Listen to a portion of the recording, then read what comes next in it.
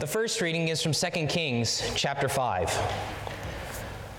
Naaman, commander of the king of the army of the king of Syria, was a great man with his master and high in favor, because by him the Lord had given victory to Syria.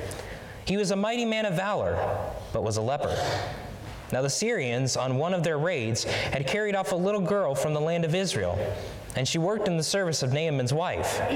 She said to her mistress, "Would that my lord were with the prophet who is in Samaria. He would cure him of his leprosy." So Naaman went in and told his lord. Thus and so spoke the girl from the land of Israel.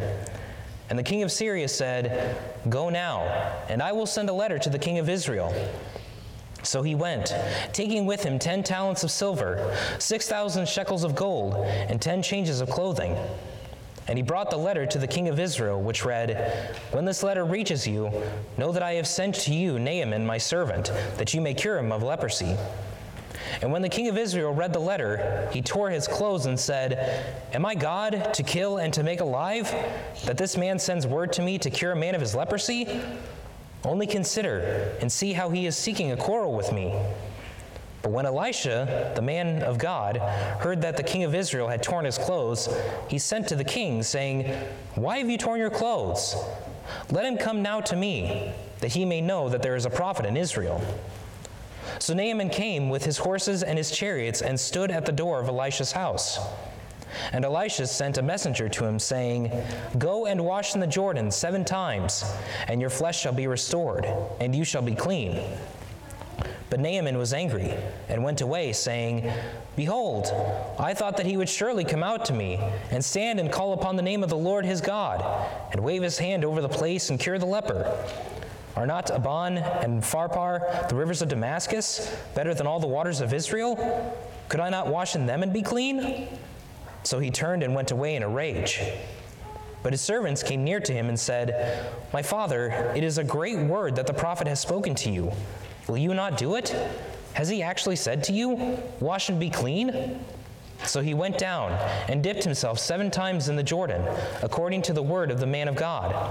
And his flesh was restored like the flesh of a little child, and he was clean. This is the word of the Lord. Thanks be to God. The second reading is from Titus chapter 3. But when the goodness and loving kindness of God, our Savior, appeared, he saved us, not because of works done by us in righteousness, but according to his own mercy, by the washing of regeneration and renewal by the Holy Spirit, whom he poured out on us richly through Jesus Christ our Savior, so that being justified by his grace, we might become heirs according to the hope of eternal life. The saying is trustworthy, and I want you to insist on these things, so that those who have believed in God may be careful to devote themselves to good works. These things are excellent and profitable for people.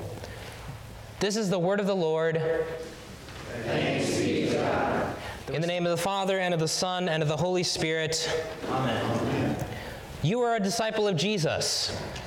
You have been washed in the water that's been combined with God's word according to God's command, being taught to observe all that Jesus has commanded. But what gifts do you receive from baptism?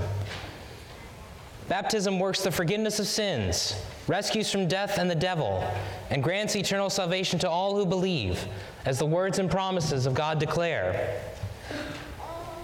When the Small Catechism says that baptism works these things, it is saying nothing other than Jesus is in the water. The forgiveness of sins is won when our Lord died on the cross. This gift is given to you when you are washed in the name of the Father, and of the Son, and of the Holy Spirit. All of your sickest deeds, all of your disobedience, all of your hatred towards God are washed away in a holy flood to a depth that cannot be reached.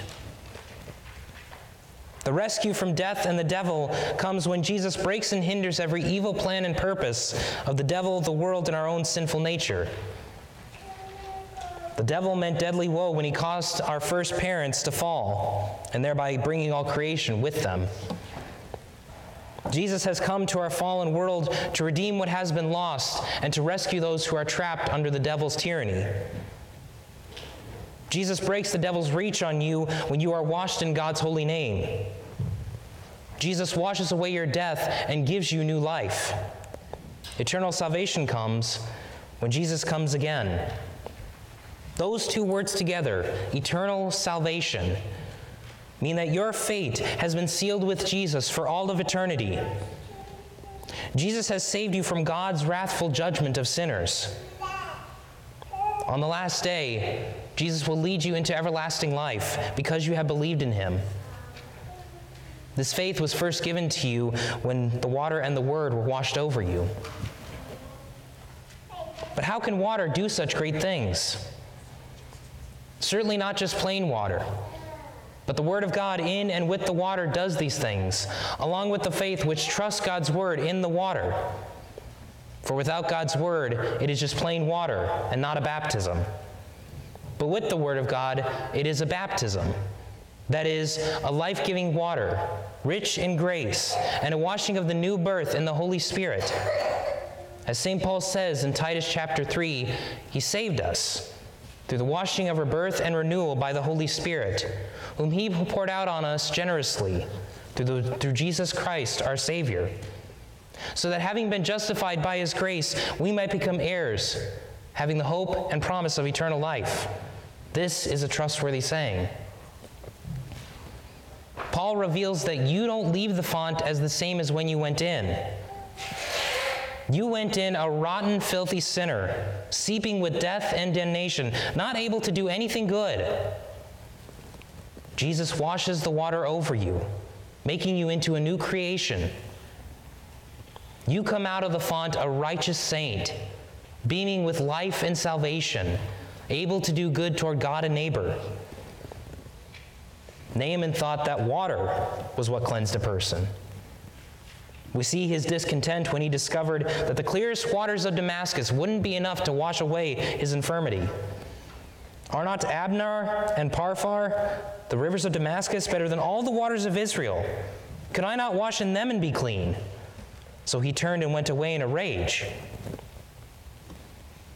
Naaman didn't realize that it's the Word of God that cleanses a person. It's only when the servants remind Naaman of God's promises that he then washes according to God's command by the word of Elisha. And after Naaman came up from the water, he was cleansed of his leprosy, having been washed away, his flesh completely restored. Naaman perfectly explains how water can do such great things. Jesus does the same thing for you. He sees the infirmity of sin rotting within you. The clearest waters of self-righteousness and good works won't be enough to wash away the sickness. At the font, Jesus washes you in his righteousness. When he brings you up from the water, you are given new life. This is more than just a mere cleansing. It is a rebirth unto salvation. Death would have been permanent if the infirmity of sin had been left. Jesus takes you in the water. He washes you, and he cleanses you from eternal death. The font isn't simply a bath so as to remove dirt from your body, but it is a washing that removes sin and death to give you new life. As St. Peter tells us, baptism now saves you, not as a removal of dirt from the body, but as an appeal to God for a good conscience through the resurrection of Jesus Christ. This good conscience comes from being given the Holy Spirit, which gives you faith in Jesus unto eternal salvation.